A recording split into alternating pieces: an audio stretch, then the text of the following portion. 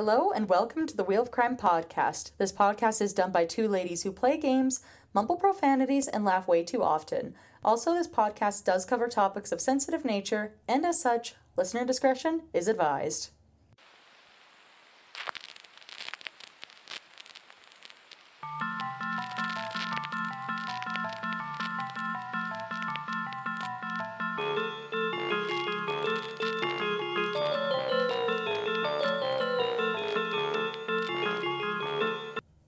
Hello, and welcome back to the Wheel of Crime podcast. Hello. My name is Jen. And my name is Emily. Welcome back to another week. And boy, has it been a week.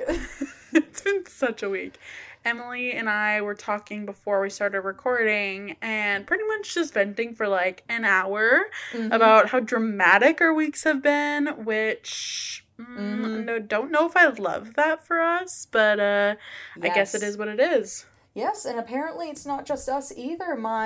Everyone I've talked to seems to be going through quite the dramatic week. It's felt like a full moon every day. Does that kind of make sense?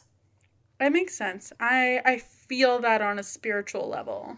Yes, spiritual. Full moon of my heart every week. The full moon of my heart. Oh, yes, exactly. But is there anything that you would like to share from your last week that you did that was interesting?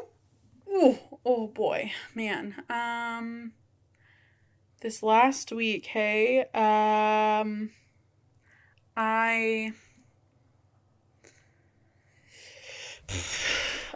dealt with this more insurance bullshit. I shot a music video. I, hated my life thoroughly. I, worked. And I shouldn't say that. I was going to say something, and then I was like, no, I probably shouldn't, just in case. That's fine. Well, I can tell you something interesting about my week that I actually haven't shared with you yet. Ooh, do tell. Yes, so I was supposed to go hiking this last weekend on the Sunday, and we were supposed to go to this trail, like, basically out by Nordegg, where if you take this trail, it leads you up to an abandoned fire post, I guess. Right. Where, like, they would have used to have people stationed there to a fire watch. That's what it's called. It would take you up to an abandoned fire watch, which I thought would be really cool. So basically, we drove out there. There wasn't anybody in the parking lot, so we were the only people who pulled in. And it's like, okay, that's fine. And we start on the trail. And we get about 20 minutes up the trail when all of a sudden we were like walking and we weren't really talking. And I noticed right away that the sounds of like the birds and the squirrels and like all the other little creatures that are in a forest normally weren't making any noise anymore. Like they were before, and then all of a sudden they stopped, and I was like, And then I stopped. Yeah, and I stopped in the path because I was like, is there something else that I haven't heard yet? So I was like, hey, let's just stop for a second. And so we stopped there, and it was like just up the trail, but like kind of in the bushes. You couldn't see anything, but there was this sound coming from the bushes. So it's very weird. So what it sounded like was, when you press a button on a walkie-talkie and there's kind of like a bzz, click sound? Yeah. It sounded like that, followed by a noise that was like a low moan. Like it kind of sounded like a man. So we stopped. Oh. Yeah, so we stopped and both of us were like, hello? Because it sounded like a person. So, and like, it sounded like a walkie-talkie. Well, I just touched my microphone. Sorry, guys. But it sounded like a walkie-talkie and a man or like somebody who was moaning and potentially injured. So we were like, hello? And you could hear the bzz, click sound again, followed by the moan. Okay, so the moan kind of sounded like a...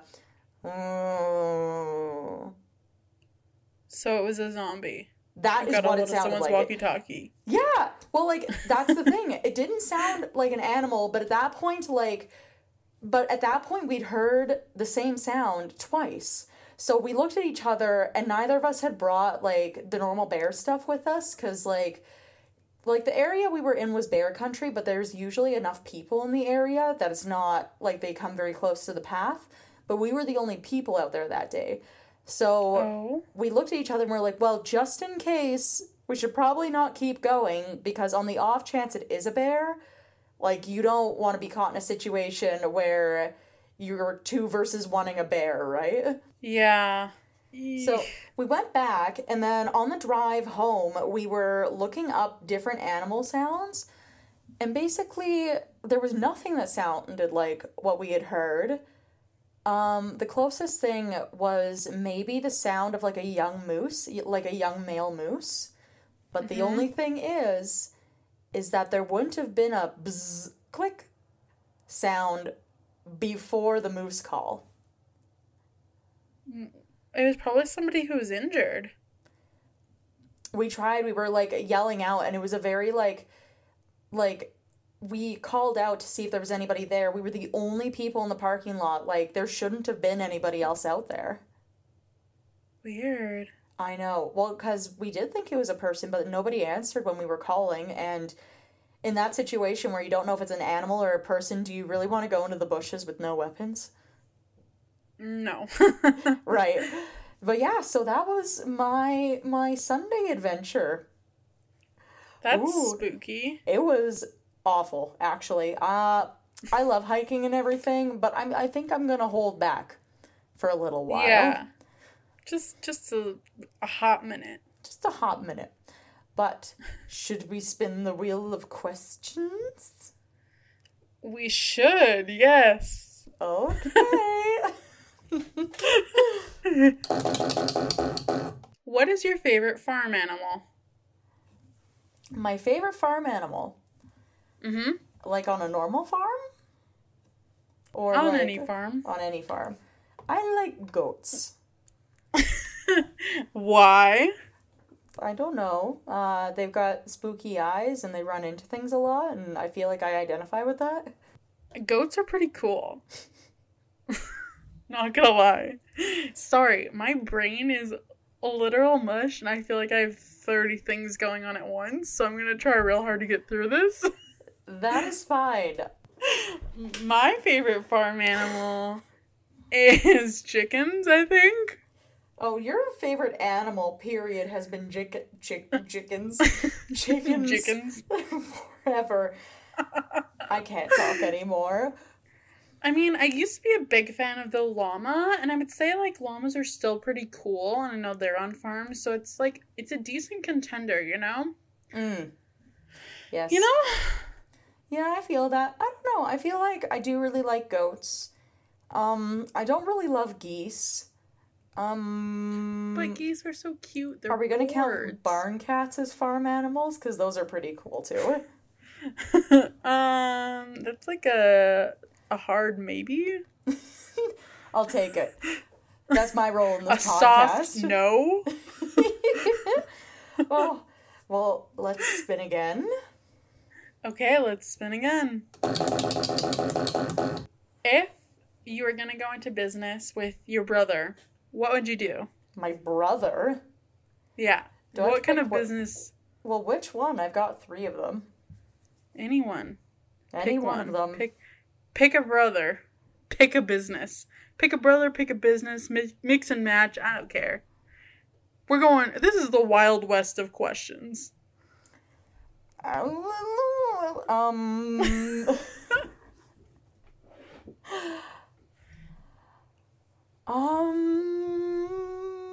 You know what? I would go into business with Aiden. And it would be one of those places where you build up.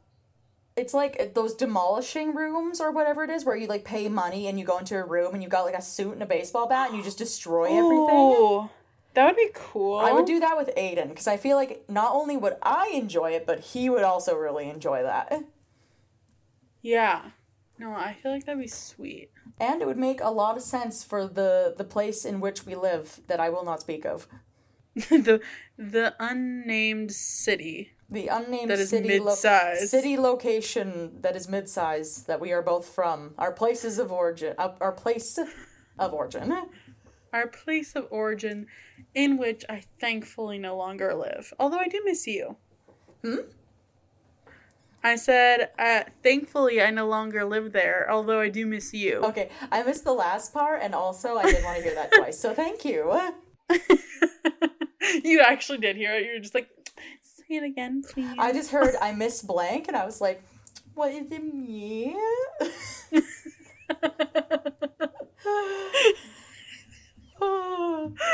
My brain is also fried today. But no, what about you? Because you only have one brother, so what would your choice be? For me and my brother, You know Would it be what? a pranking studio where you guys have to come up with schemes? People pay you guys to prank people. Oh, we could be like that Ashton Kutcher show, Gotcha or whatever. Yeah, that's the one. I was thinking like the Pranking Brothers or whatever it was, that like TV show on, I think, just Canadian television or something. I can't remember anything. Oh my god. Yeah. Yeah, I mean that seems pretty legit. I think that's a good plan. I mean, I hadn't really thought about it, but you know what? It seems like a solid business. I'm gonna start drawing up the plans real quick, and we'll just get that started. Oh my god, it would be like an engineering firm where like people pay for drawings, but they would pay you guys for drawings of pranks to pull. You put the balloon there, and then you pop it with the dart, and it splashes them. It's like an AutoCAD, like, drawn up thing on, like pranks that people can buy. Yeah, yikes. I don't even know. I am so here for it. I'm also very here for it. I feel like it's a great idea, and thank you for making me a future millionaire. Hey, no problem. Well, I was trying to think, when I was thinking of stuff to do, on what would make sense for you, too, because I was like, well, Jenny is Phil, so that makes sense, but I've got 3 brothers, and they both have very diverse interests. They definitely do. I would be interested to know what your business plan with your youngest brother would be. I don't know. Because I feel probably, like that'd be the most wacky one. It would have to be something video game related. Either that or Naruto related. Those are my only 2 options. He'd be like, if it's not one of those, I'm out. Yeah, we could Get fucked. Yeah, I don't even know. Whereas my other brother really likes to work on cars, so it's either demolishing things, cars, or video games. I feel like I made a good choice. Yeah, I think you did too. I would legitimately use your services, especially after this week. Same. Honestly, I cannot lie. I would do the same. You cannot. I cannot. Alright, let's spin again. Sweet.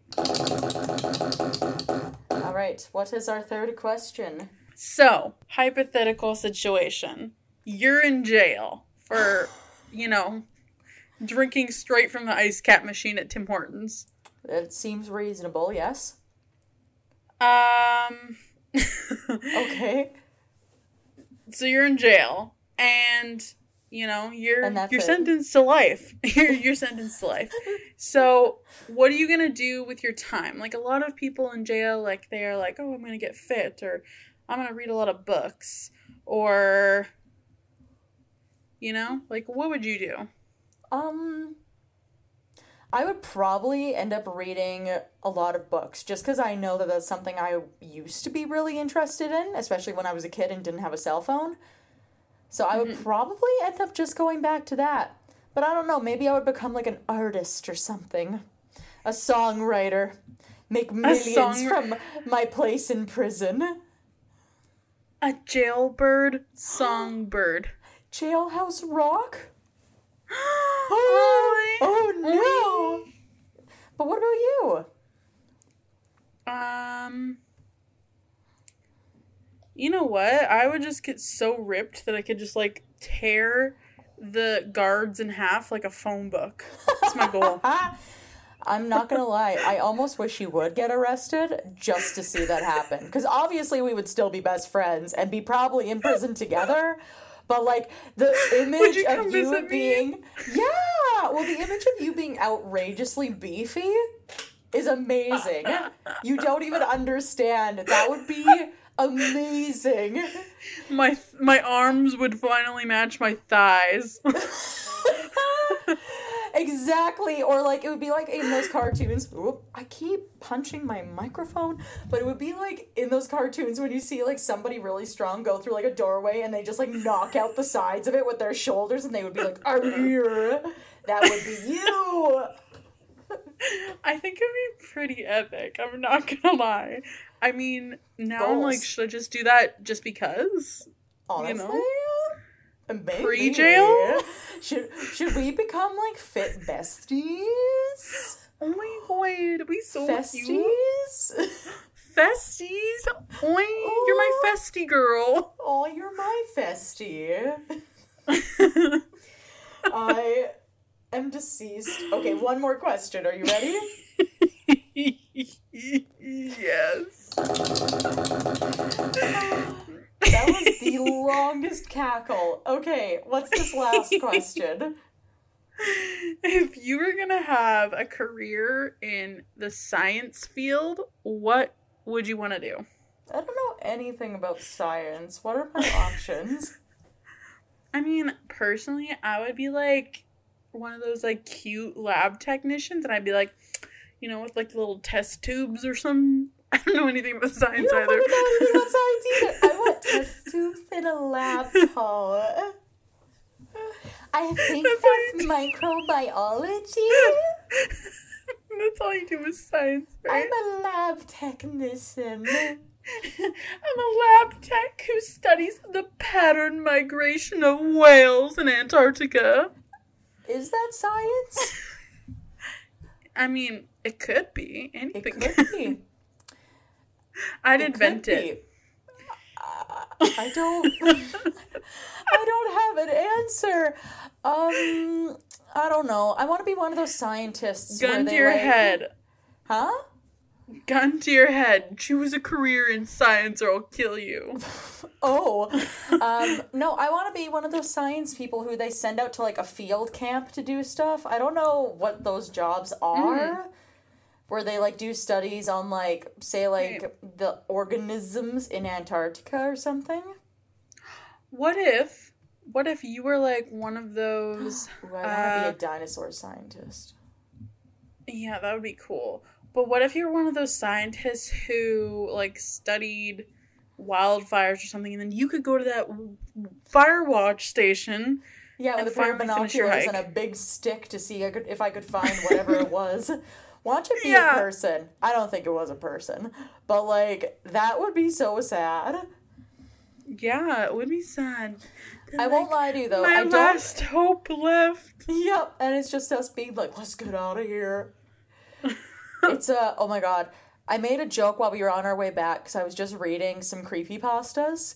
I made a joke that maybe we heard Siren Head in the bushes.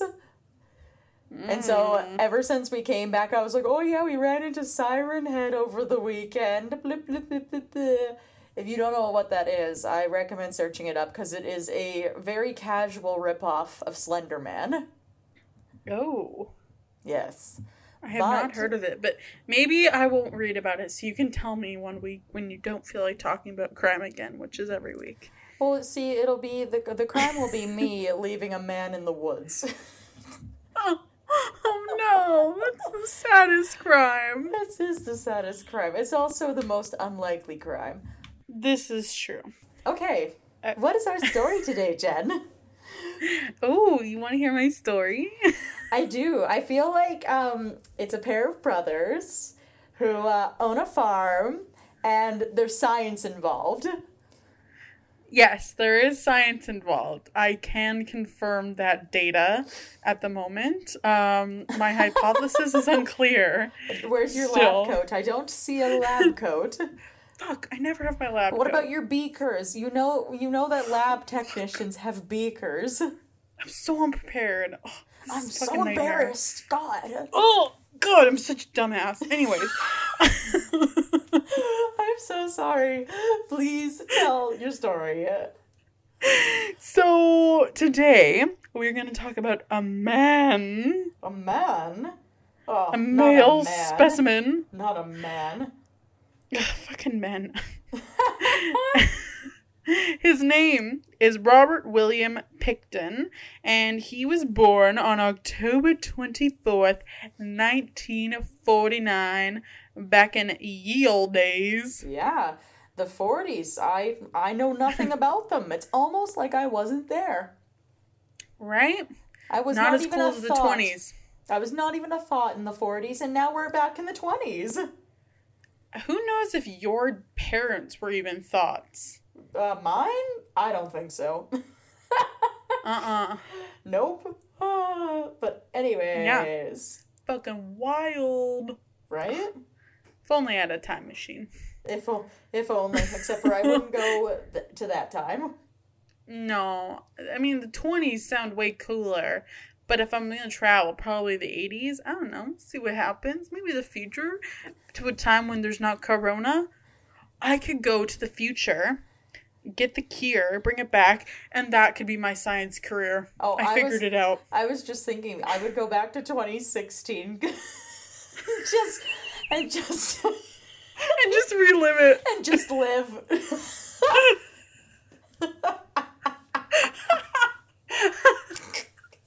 And just not do anything. Just exist. Just do the exact same thing over again. Yep, I would just, before Corona, I would just go back to 2016. And I tell everybody, I'd be like, hey guys, did you know there's going to be a big virus in 2020? And they're going to be like, no. And then it'd be 2020 again. And then I just go back to 2016. That's what I was going to say. Just, as soon as it's like the clock strikes midnight onto 2017, just fucking rewind that shit again. Stop. Let's go back. No, thank you. I'll pass on the rest of it. Pretty much. Oh god, that's so funny. I am so sorry. We've gotten on another tangent. It's okay. Back to our boy Robert here. Yes. So, he had a brother, as you predicted. Yes, okay. That sounds Gucci. Alright. His brother's name is David. David? Which is scandalous. How dare I don't know why. Men. Fucking David. So together they owned a farm in Port Coquitlam. Mm-hmm. That's so hard to say. I'm from here. Does that sound right? Coquitlam. I know how to say it, kinda, but, I'm stupid, so it doesn't always come out right. I don't know science. I don't have my lab coat. I cannot pronounce. I don't have my lab coat, so nothing's right in the world. It's fine. It's not fine, but it's fine. It's not 2016, therefore it's not fine. True. Anyways. So they were living in Port Coquitlam in BC, British Columbia, and for our American people, that is 17 miles east of Vancouver. So he's a Canadian boy. Mostly. Yeah, it is by Seattle. Yeah. Near-ish. For our American peoples, and then you were like, you were like Vancouver. Vancouver. Don't even listen to me. I'm a disaster. So, one of the farm's workers, who was named Bill Hiscock, called the farm a creepy-looking place and described Robert as a pretty quiet guy whose sometimes bizarre behavior, despite no evidence of substance abuse, would draw attention. So he's the local crazy guy. So he's the local weirdo. Him and his brother on their really creepy-looking farm. Great. We're off to a great start. Goals. Truly. So the Pickton brother... I don't know if we're going to get through this. We have to try. The Picton brothers began to neglect the site's farming operations.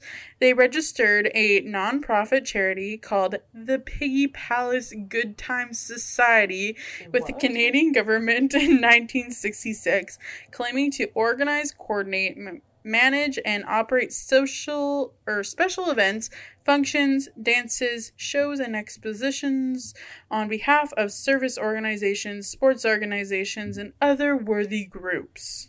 The Piggy Palace. The Piggy Palace Good Times Society. Absolutely not. If somebody invited me to something called the Piggy... What was it? The Piggy Palace... Good Times Society. I'd be like, is this an orgy? What? Is this illegal? Is this... Yeah. How... Is this illegal? Like, what? What happens there? What's going on here? I don't trust it. Are there pigs? Like, it doesn't make no sense. Well, it's because they ran a pig farm. Of course. That's why it's the Piggy Palace. I was like, that isn't just like a fun nickname for one of them, is it? Oh, God. I hope so.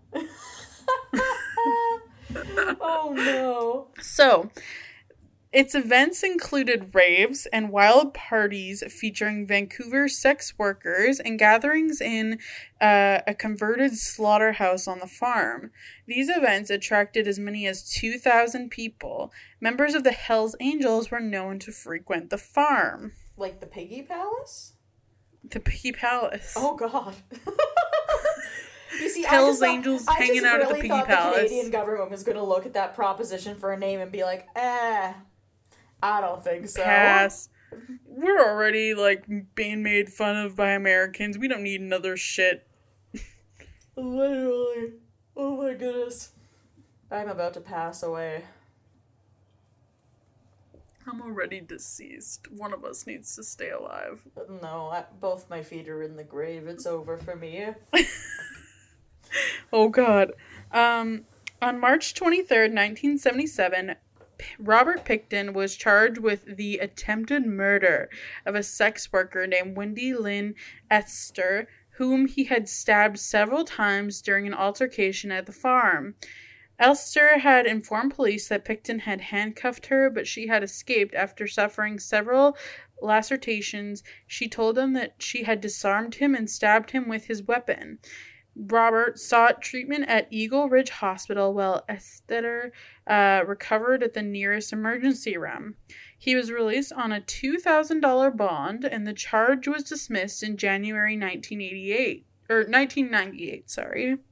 Months later, the Pictons were sued by Port Coquitlam officials for violating zoning ordinances, neglecting the agriculture for which it had been zoned, and having altered a large farm building on the land for the purpose of holding dances, concerts, and other recreations. The Pictons ignored the legal pressure and held a 1998 New Year's party after which they were faced with an injunction banning future parties. The police were authorized to arrest and remove any person attending future events at the farm. The society's non-profit status was removed the following year for inability to procure financial statements, and it was subsequently disbanded. Ooh, I see. No more Piggy Palace. No more Piggy Palace for Robert and David. But over the course of 3 years, so Bill Hiscox, the disgruntled employee from earlier who says it's a creepy place to be, noticed that women who visited the farm eventually went missing. Uh-oh. Also, I do think I know this story.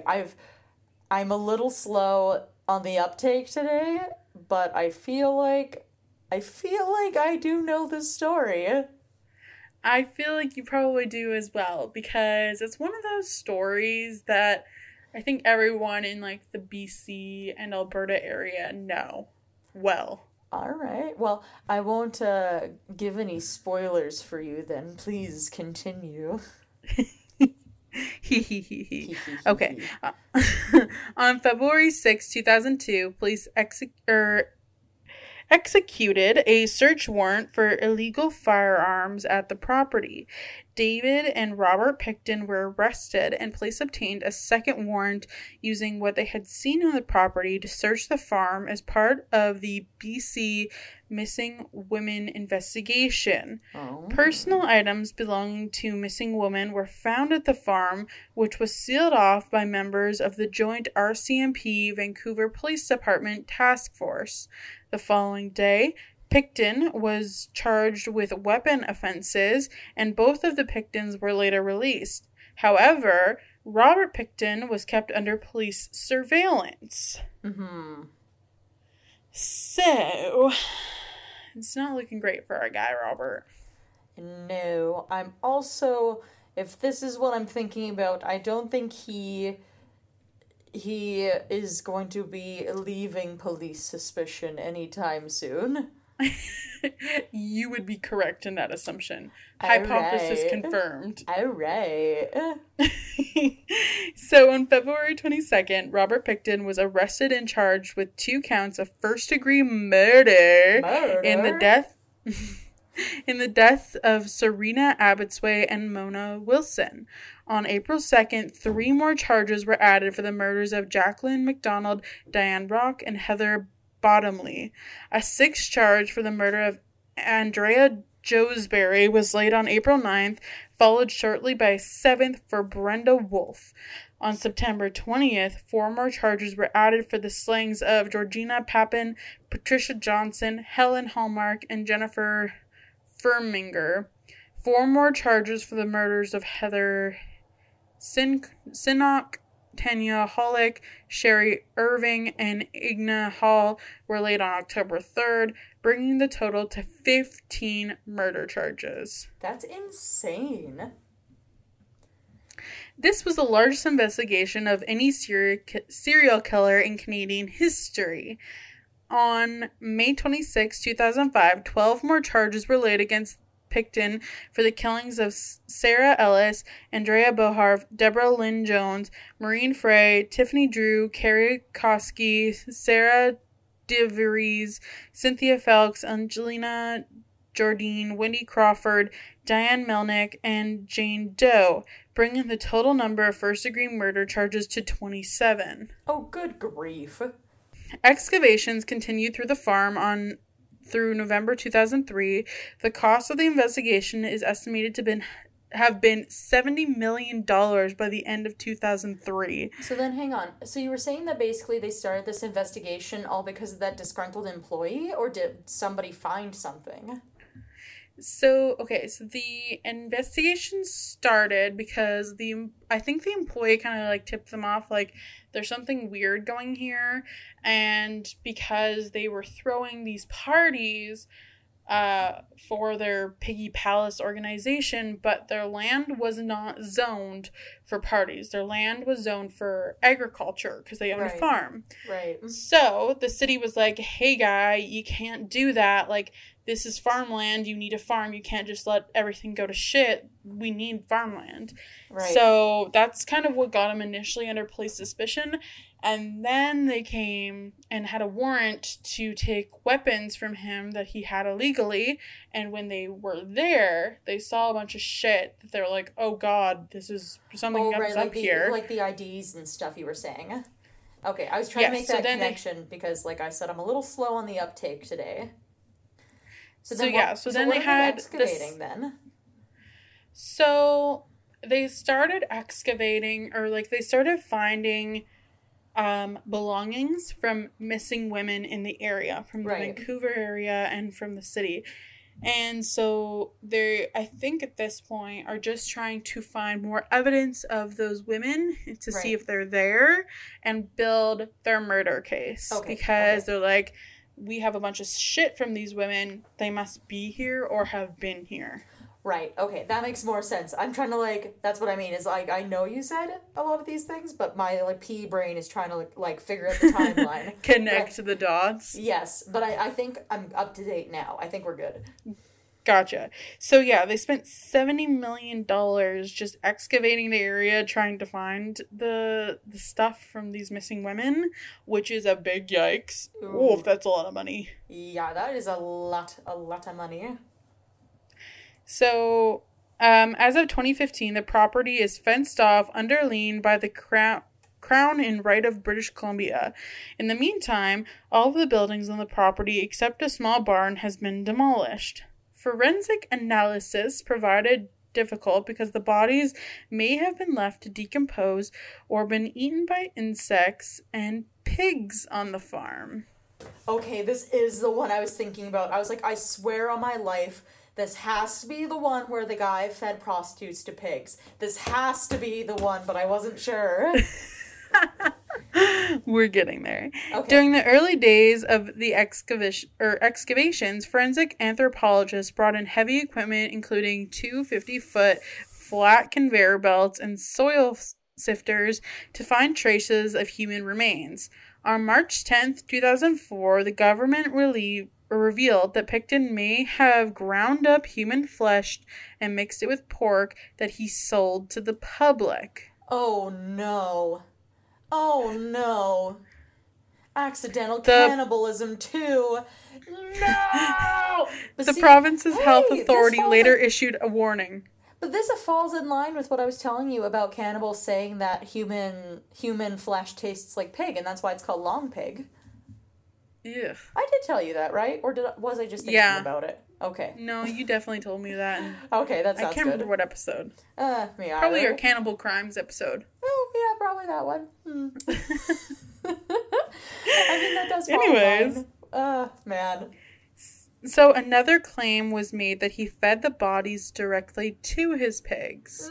I mean, as somebody with a lot of family in the farming community, it wouldn't be a shocking thing to do. Pigs will eat pretty much anything. They'll try to eat you if you fall in the pen. But they're so cute. I mean, from afar, they're also really gross. But they're so cute. No, I love them all. Potbelly pigs are cute. Any other kind of pig, like a livestock pig, not cute. They will eat, like, if a bird goes into their pen and doesn't get out in time, they'll eat the bird. Aw, sad. Yeah, like, I'm not cute. Not a fan. Not cute. Okay, fine. Slightly less cute. But potbelly pigs, which are the ones that people keep as house pets, those are very cute. Yes, they are very, very cute. I like them a lot. Anyways, moving on.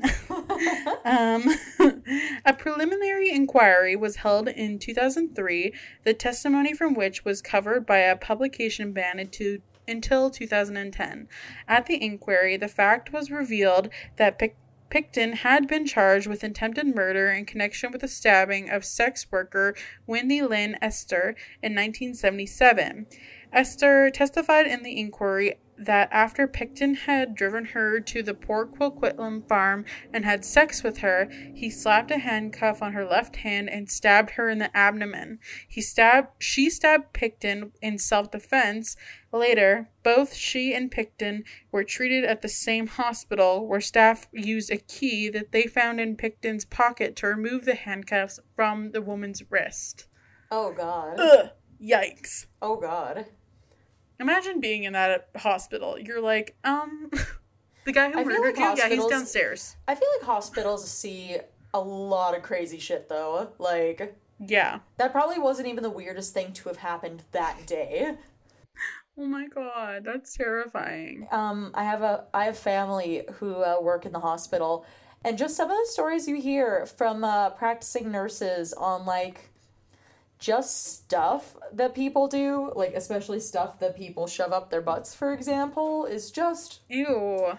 It's a little gross, but very interesting. Yes, very interesting, but also horrifying.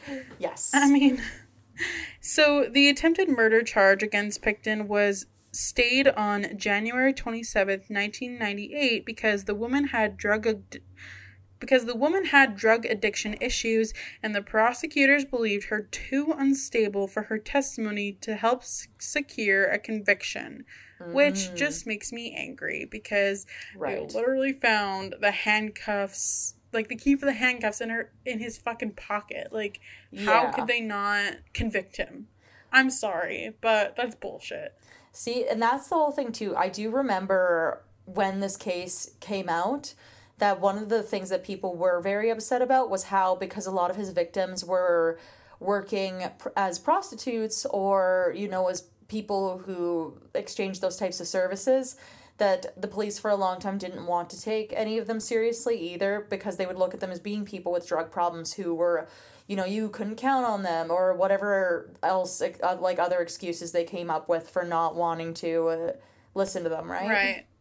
Which is total BS, because no matter if you're addicted to drugs or not, if someone tries to murder you, they should still go to jail. Yeah, I think that's probably a good rule to life. Good rule of thumb. Somebody tries to kill another person, they should go to jail. Send them straight to jail. The end. Okay. Okay. The clothes and rubber boots Pickton had been wearing that evening were seized by police and left in an RCMP storage locker for more than 7 years. Not until 2004 did lab testing show that the DNA of 2 missing women was on the items seized from Pickton in 1997. And they were just sitting there, like, doing nothing? Yeah. Mm-hmm. Yep, just chilling. Just hanging out. Just chilling. Alright, that's nice. I hope I never go missing. Love that. Mm-hmm. Some solid work there, boys. Oh god, yeah. In 1998, according to Vancouver Police Detective Constable Lormier Schenner learned of a call made to police tip phone line stating that Pickton should be investigated in the case of women's disappearances. According to Schenner's account, described at length in his 2015 book about the case, he struggled to attract sufficient police resources and attention to the case until the 2002 search of Pickton's farm by the RCMP. In 1998, Canadian police had received a tip that Pickton had a freezer filled with human flesh on his farm. Although they interviewed Pickton, who denied killing the missing women, and obtained his consent to search his farm, the police never conducted one. Oh, nice. What's the point of that? Yeah, let's just get a warrant to search this place and then never do it. Nah, never mind. We're good. We believe you. You're probably fine. Yeah, this random weirdo who's got other things going on. Yeah, you're fine. The town's local creepy farm where parents are like, children, stay away. Pretty much, and they're like, no, I'm sure everything's fine. Oh, yeah, everything's fine. He's good. He's a local hero. He runs Piggy's Palace. Did you know that? Yeah. Did you know he runs Piggy's Palace? Great place. So much fun. So many hooks. Love to rave there on the weekends. Oh, God, yeah. What kind of music do you play at a Piggy Palace? At a Piggy Palace rave? Yeah, I'd assume electronic music, but, like, this is also an old man, so, like, I don't even know. I have no idea. It's so weird. It's up in the air. So, Pickton's trial began on January 30th, 2006 in New Westminster, Canada, by the way, for our English people listening. Yeah. Pickton pleaded not guilty to 27 charges of first-degree murder in the Supreme Court of British Columbia.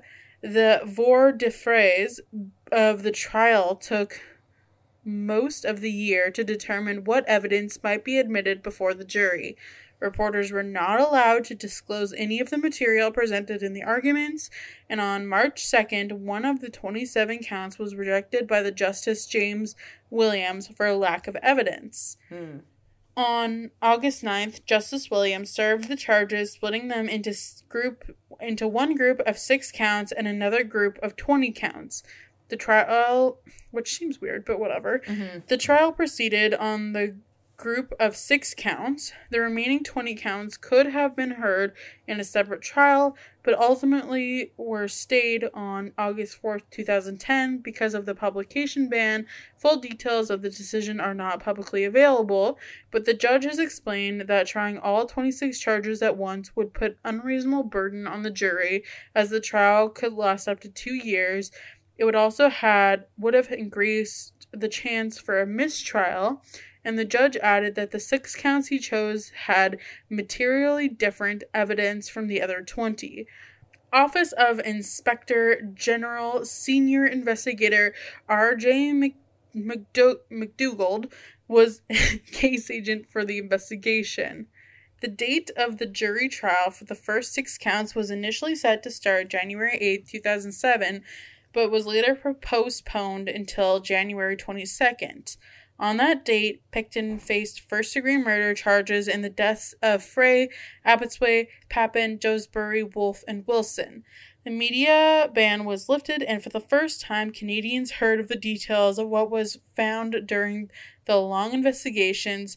Skulls cut in half with the hands and feet stuffed inside, the remains of one victim found stuffed in a garbage bag, and her blood-stained clothes found in Pickton's trailer, part of another victim's jawbone and teeth found beside Pickton's slaughterhouse, and a .22 caliber revolver with an attached dildo containing both of his victims' DNA. Oh, God. In a videotaped recording played for the jury, Pickton claimed to have attached the dildo to his weapon as a makeshift silencer.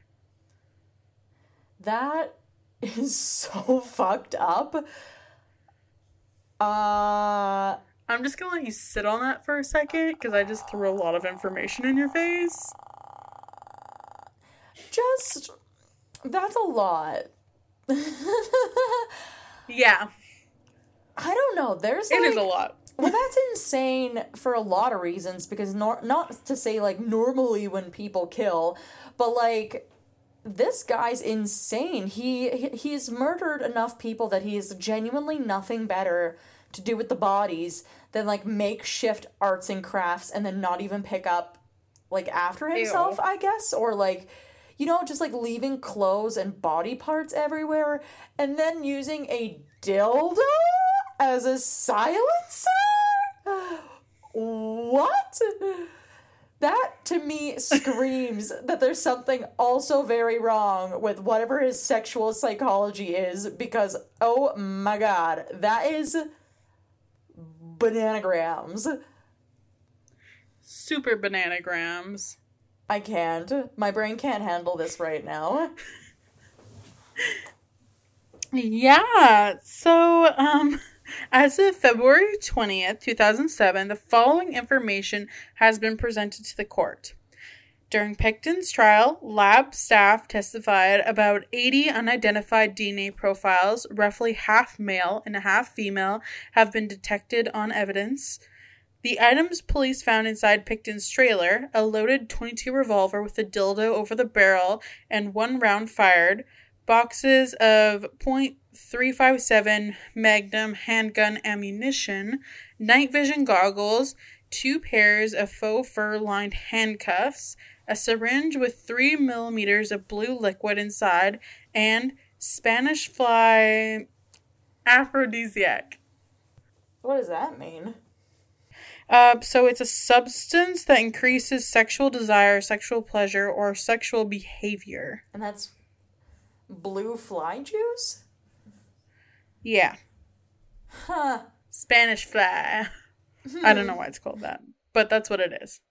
So, a videotape of Pickton's friend Scott Chubb saying Pickton had told him a good way to kill a female heroin addict was to inject her with windshield washer fluid.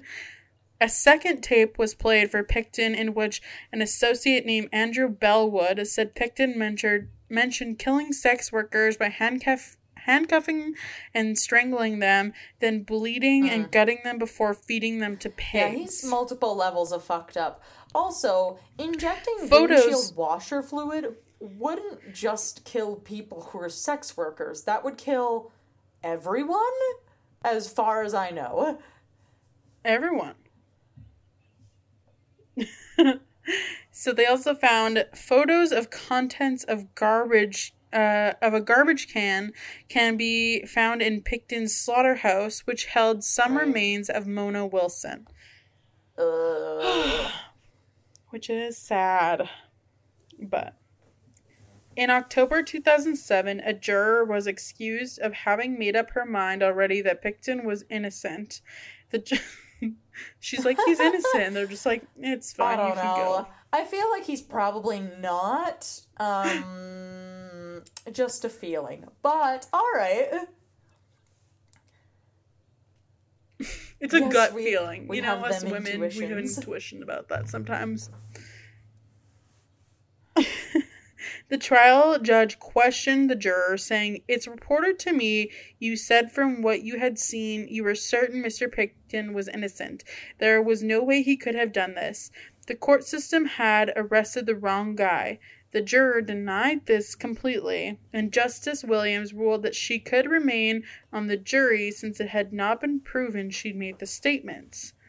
So, Justice James Williams suspended the jury deliberations on December 6, 2007, after he discovered an error in his charge to the jury.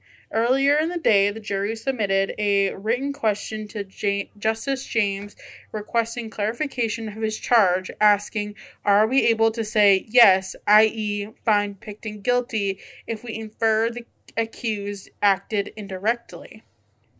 So, on December 9, 2007, the jury returned a verdict that Picton is not guilty on 6 counts of first-degree murder, but is guilty of 6 counts of second-degree murder.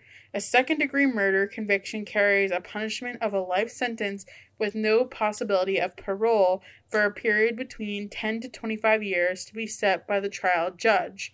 On December 11, 2007, after reading 18 victim impact statements, British Columbia Supreme Court Judge Justice James Williams sentenced Picton to life with no possibility of parole for 25 years, the maximum punishment for second-degree murder, and equal to the sentence which would have been imposed for a first-degree murder conviction. Mr. Picton's conduct was murderous and repeatedly so. I cannot know the details, but I know this. What happened to them was senseless and despicable, said Justice Williams in passing the sentence. You're telling me that a room full of people sat there and they're like, he's either innocent or he didn't mean to kill those people. Mm-hmm. That is completely insane. That is so beyond insane. They're like, hey, there's this guy's farm where he lives mostly remotely, and they found a butt ton of bodies out there, and like a dildo shoved onto a gun, and then they're all like, he didn't do it. He didn't do it. It's just his farm that he lives at. Like, that doesn't prove anything. Innocent. That is completely insane. Exactly. So, our pal Robert here decided to appeal. The BC Court of Appeal rendered judgment in June 2009 on 2 appeals, one brought by the Crown prosecution and the other brought by the defense. On January 7th, 2008, the Attorney General filed an appeal in the British Columbia Court of Appeal against Picton's acquittals on the first-degree murder charges. The grounds of appeal relate to a number of evidentiary rulings made by the trial judge. Certain aspects of the trial judge's jury instructions and the ruling to sever the 6 charges Picton was tried on from the remaining 20. Some relatives of the victims in the case were taken aback by the announcement of the Crown appeal, especially because Attorney General Wally Oppal had said a few days earlier that the prosecution would likely not appeal. Although Picton had been acquitted on the first-degree murder charges, he was convicted of second-degree murder and received the same sentence as he would have on first-degree murder convictions. The relatives of the victims expressed concern that the convictions would be jeopardized if the Crown argued the trial judge had made errors. That's very fair. Which is valid. Yeah. You know, they don't want him to go free. Opposition critic Leonard Krog criticized the Attorney General for not having briefed his victims' families in advance. Opal apologized to the victims' families for not informing them on the appeal before it was announced to the general public. Opal said that the appeal was filed largely for strategic reasons in anticipation of an appeal by the defense. The prosecution's rationale that was that if Pickton appeals his convictions, and if that appeal is allowed, resulting in a new trial, the prosecution will want to hold that new trial on the original 26 charges of first-degree murder. But the Crown would have been blocked from doing so unless it had successfully appealed the original acquittals on the first-degree murder charges and the severance of the 26 counts into one group of 6 and one group of 20. So, under the applicable rules of court, the time period for the Crown to appeal expired 30 days after December 9th, when the verdicts were rendered, when the time period for the defense to appeal expired 30 days after December 11th, when Pickton was sentenced. That is why the Crown announced its appeal first, even though the Crown appeal is intended to be conditional on the appeal by the defense. If the defense had not filed an appeal, then the Crown could have withdrawn its appeal. So I feel like that was a really long way to say, like, they're just trying to be proactive. Yeah, I think that it makes sense, though. It does make sense. So, on January 9th, 2008, lawyers for Pickton filed a notice of appeal in the British Columbia Court of Appeal, seeking a new trial on 6 counts of second-degree murder. The lawyer representing Pickton on the appeal was Gil McKinnon, who had been a Crown prosecutor in the 1970s. The notice of appeal enamored various areas in which the defense alleged that the trial judge erred: the main charge to the jury, the response to the jurors' questions, amending the jury charge, similar fact evidence, and Pickton's statements to the police. So the BC government court issued its decisions on June 25th, 2009, but some parts of the decisions were not publicly released because of the publication bans that were still in effect. So the court appeal dismissed the defense by a 2-1 majority due to a dissent on point of law. Pickton was entitled to appeal to the Supreme Court of Canada without first seeking leave to appeal. His notice was filed to the Supreme Court of Canada on August 24th, 2009, and the Court of Appeal allowed the Crown appeal, finding that the trial judge erred, excluding some evidence in severing the 26 counts into one group of 20 counts and one group of 6. The order resulting from this finding was stayed, so the conviction on the 6 counts of second-degree murder would not be set aside. So, on June 26, 2009, Pickton's lawyers confirmed that they would exercise his right to appeal to the Supreme Court of Canada, which was based on the dissent in the British Columbia Court of Appeal. When Pickton had an automatic right to appeal, based on the legal issues with Justice MacDonald, his lawyers applied to the Supreme Court of Canada for a leave of appeal on other issues as well. On November 26, 2009, the Supreme Court of Canada granted his application. The effect of this was to broaden the scope of his appeal, allowing him to raise arguments that had been rejected unanimously by the BC Court of Appeal, not just arguments that had been rejected by the 2-1 majority. And on July 30th, 2010, the Supreme Court rendered its decision dismissing Pickton's appeal and affirming his convictions. The argument that Pickton should be granted a new trial was unanimously rejected by the justices of the Supreme Court of Canada, and although unanimous in its result, the Supreme Court split 6-3 in its legal analysis of the case. The issue was whether the trial judge made the legal error in his instructions to the jury, and particularly in his re-instruction in providing the jury's question about Pickton's liability if he was not the only person involved. Writing for the majority, Madame Justice Sharon found that the judge's response to the question posed by the jury did not adversely impact the fairness of the trial. She further found that the trial judge's overall instructions with respect to the other suspects captured the alternative routes to liability that were realistically an issue in his trial. The jury was also correctly instructed that it could convict Mr. Pickton if the Crown provided this level of participation coupled with the requisite intent. So, basically, it was a very long process that kind of played out for a while, and I was gonna say that's some decent court ping pong going on there. There's a lot happening. He's in jail, and that's all that matters. But yes. Yep. And yeah, that's basically him. He's currently in jail. Apparently, they were making a movie about him back in 2016, our favorite year. Oh, okay. Our favorite year, but I'm not sure how I feel about a movie being made about him. So yeah, it says in 2015, a film with the working title of Full Flood began production in Vancouver by CBC TV. Based on Stevie Cameron's book On the Farm, it was to use the life experiences of Pickton's victims for a fictional story about women in the downtown East Side who became victims of a serial killer.